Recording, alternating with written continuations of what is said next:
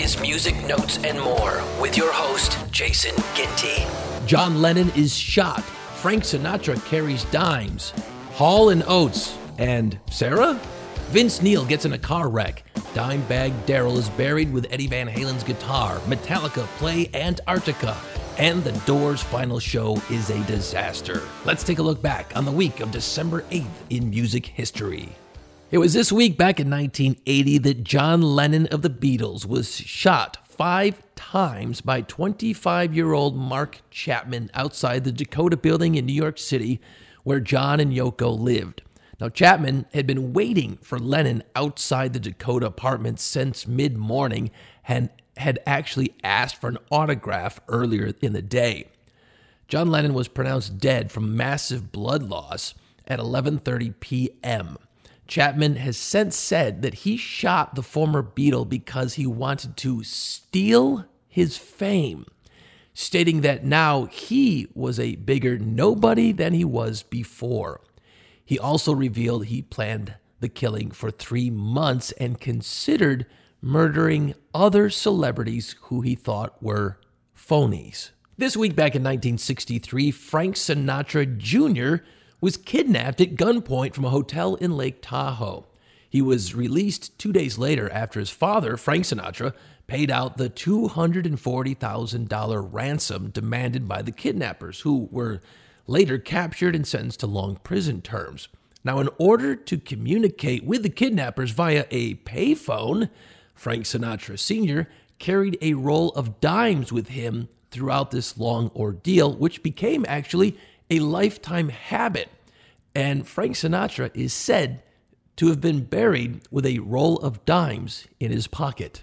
It was in 1984 this week that Vince Neil from Motley Crue was involved in a car accident in Redondo Beach, California, which killed Razzle from the band Hanoi Rocks and injured 2 other passengers. Vince Neil and Razzle, both whom were already drinking that evening, decided to make a run to the liquor store, and as the car made its way around a winding Hollywood road, Neil lost control of the car and smashed into another car.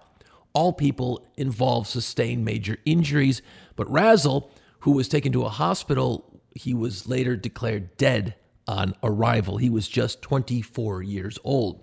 Now, Vince Neil was later sentenced to 30 days in jail, 5 years probation, and had to pay $2.5 million in restitution to the victims of the crash. Neil got out of jail after 15 days for good behavior.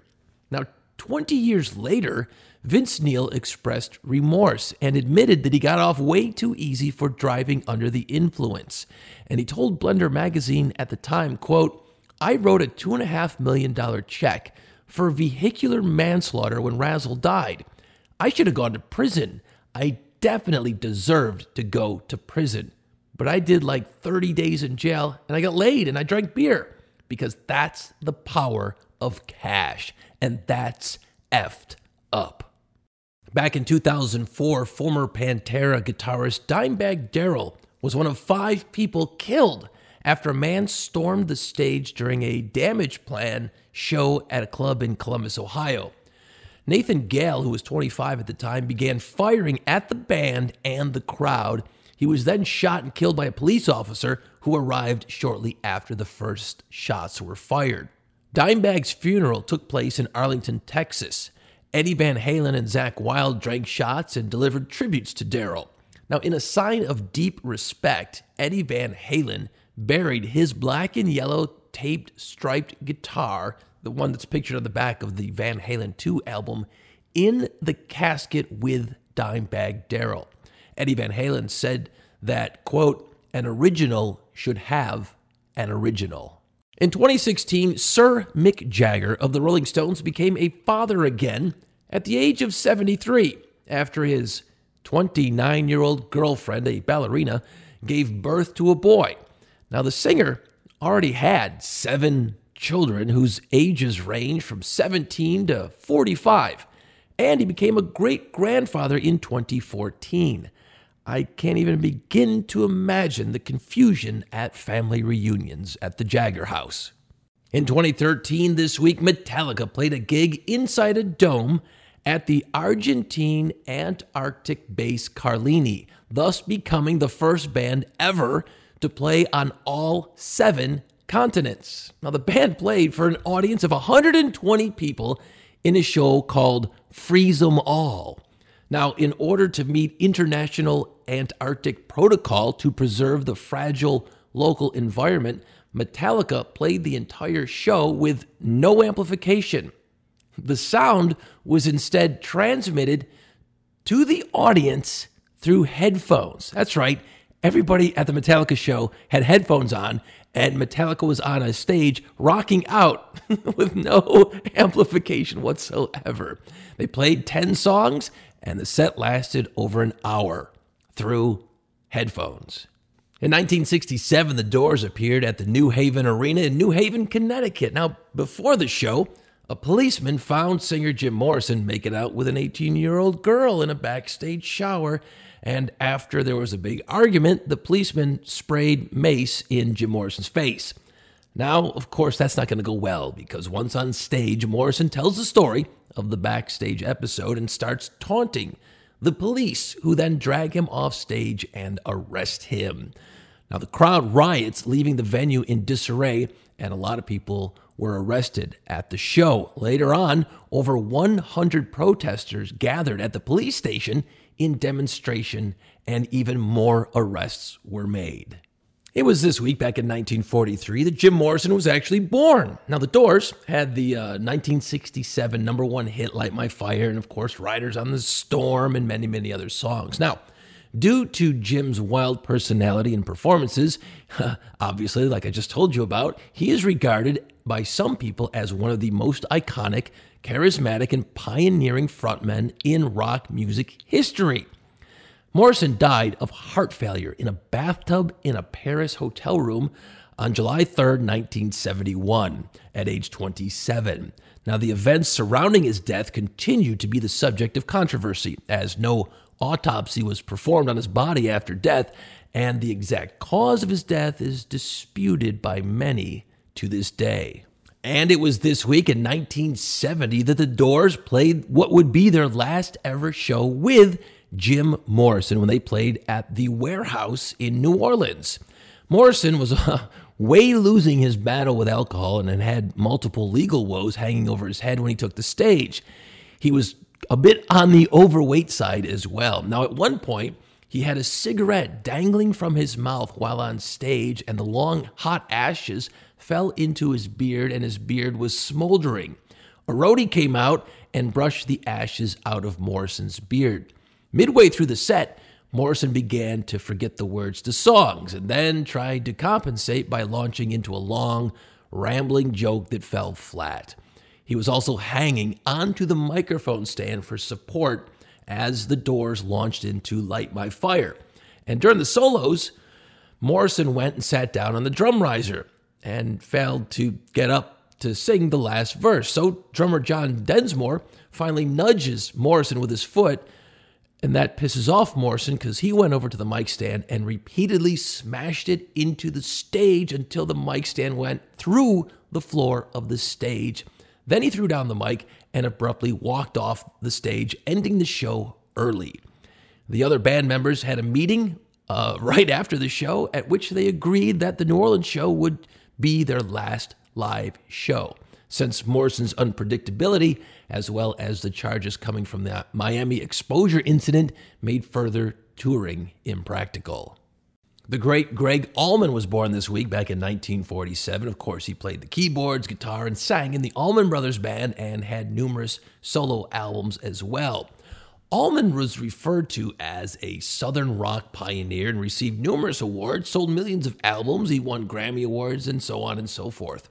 Now, Gregg Allman actually shot himself in the foot one time on purpose. You see, he was against the war in Vietnam, but he was eligible for the draft. So Gregg and his brother Duane Allman got liquored up one day at their home in Florida. Duane invited some girls over, and they threw a foot shooting party. Gregg Allman drank heavily, drew a target on his moccasin, drank a bit more, called an ambulance, and then shot himself in the foot. The next day, he limped into the recruiter's office and got a medical exemption and did not qualify for the draft. Well, following a series of health problems, including hepatitis C and a 2010 liver transplant, Gregg Allman died at his home in Georgia in 2017 due to complications of liver cancer. This week back in 1969, Jimi Hendrix was on trial in Canada on drug possession charges. Really, no fooling. Well, Jimi Hendrix told the Toronto court that he had only smoked pot about 4 times in his life, snorted cocaine once or twice, and took LSD no more than maybe 5 times. He told the jury that he had now outgrown drugs. The jury found Jimi Hendrix not guilty. In 1988, according to a poll released then in the United States, the music of Neil Diamond was the favored music as the best background music for sex. Beethoven was the second choice, and Luther Vandross was voted third. Now, today in 2020, top artists for doing the nasty are Norah Jones, Rihanna, John Legend, and Beyonce. This week back in 2003, Ozzy Osbourne was admitted to a hospital in England after being injured in an ATV accident at his home. He was 55 years old at the time, and he broke his collarbone, 8 ribs, and a vertebrae in his neck. Now, he did recover from those injuries, but unfortunately, just a year ago in 2019, some of the metal rods that were placed in his back as a result of that accident were dislodged when he suffered a fall in his house. The recuperation took over a year and caused him to postpone his entire tour for 2019. Well, good news, here in 2020, Ozzy is back with a new album and is touring once again. Hall & Oates should probably be called Hall, Oates, and Sarah. Here's why. Because it was this week back in 1954 that Sarah Allen was born. Now, she's best known, or not known, for her work with Hall & Oates. Here's why I say this. They were never married, but she was in a long-time relationship with Daryl Hall until 2001. Now, check this out. She contributed to many of the hit singles that Hall & Oates had, including Private Eyes, I Can't Go For That, Maneater, and the song from Hall & Oates called Sarah Smile. That was her first hit. That was about Sarah Allen. So maybe the band should actually be called Hall, Oates, and Sarah, although it doesn't have the same ring to it. In 2007, Led Zeppelin played their very first concert in 19 years at London's O2 Arena. It was all part of the Ahmet Ertegun tribute concert. Jimmy Page, Robert Plant, John Paul Jones were joined on stage by Jason Bonham, the son of late drummer John Bonham. More than 1 million people had taken part in a ballot for the 20,000 tickets available for the show, with all proceeds going to Ahmet Ertegun's charity. Now, Zeppelin performed 16 songs, including 2 encores. Who was there? Well, pretty much anybody who was anyone, including Brian May, David Gilmour, The Edge, Peter Gabriel, Mick Jagger, Dave Grohl. Now, unfortunately, Led Zeppelin hasn't played together since, and it doesn't look like they ever will. This week, back in 1964, soul singer Sam Cooke, known as the King of Soul for his distinctive vocals, was shot dead at the Hacienda Motel in L.A. Bertha Franklin, she's the manager of the motel, told police that she shot and killed Cooke in self-defense because he had attacked her. Police found Cooke's body in her office, clad only in a sports jacket, shoes, but no shirt, pants, or underwear.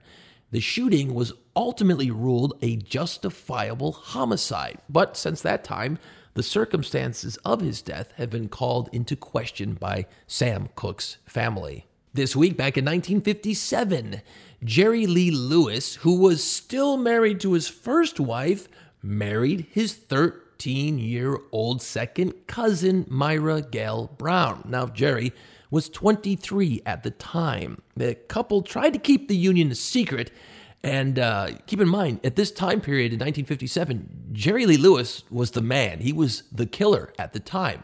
He was about to start a tour of Europe, And things got rolling nicely until about the third show, when the information about his marriage to his second cousin, who was 13, hit the British tabloids, and things spiraled out of control after that. The publicity caused an uproar, and the tour was canceled after only 3 shows, and Jerry's career took a major nosedive.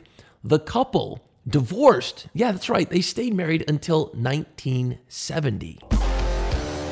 Music Notes and More is written, produced, and hacked together by me, Jason Ginty, and is brought to you by Pirates of the Quarter Tours in New Orleans.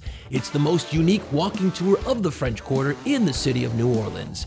Get the details at piratesofthequarter.com. And be sure to like and subscribe to this podcast and follow me on Facebook, Twitter, Instagram, and check out my YouTube channel.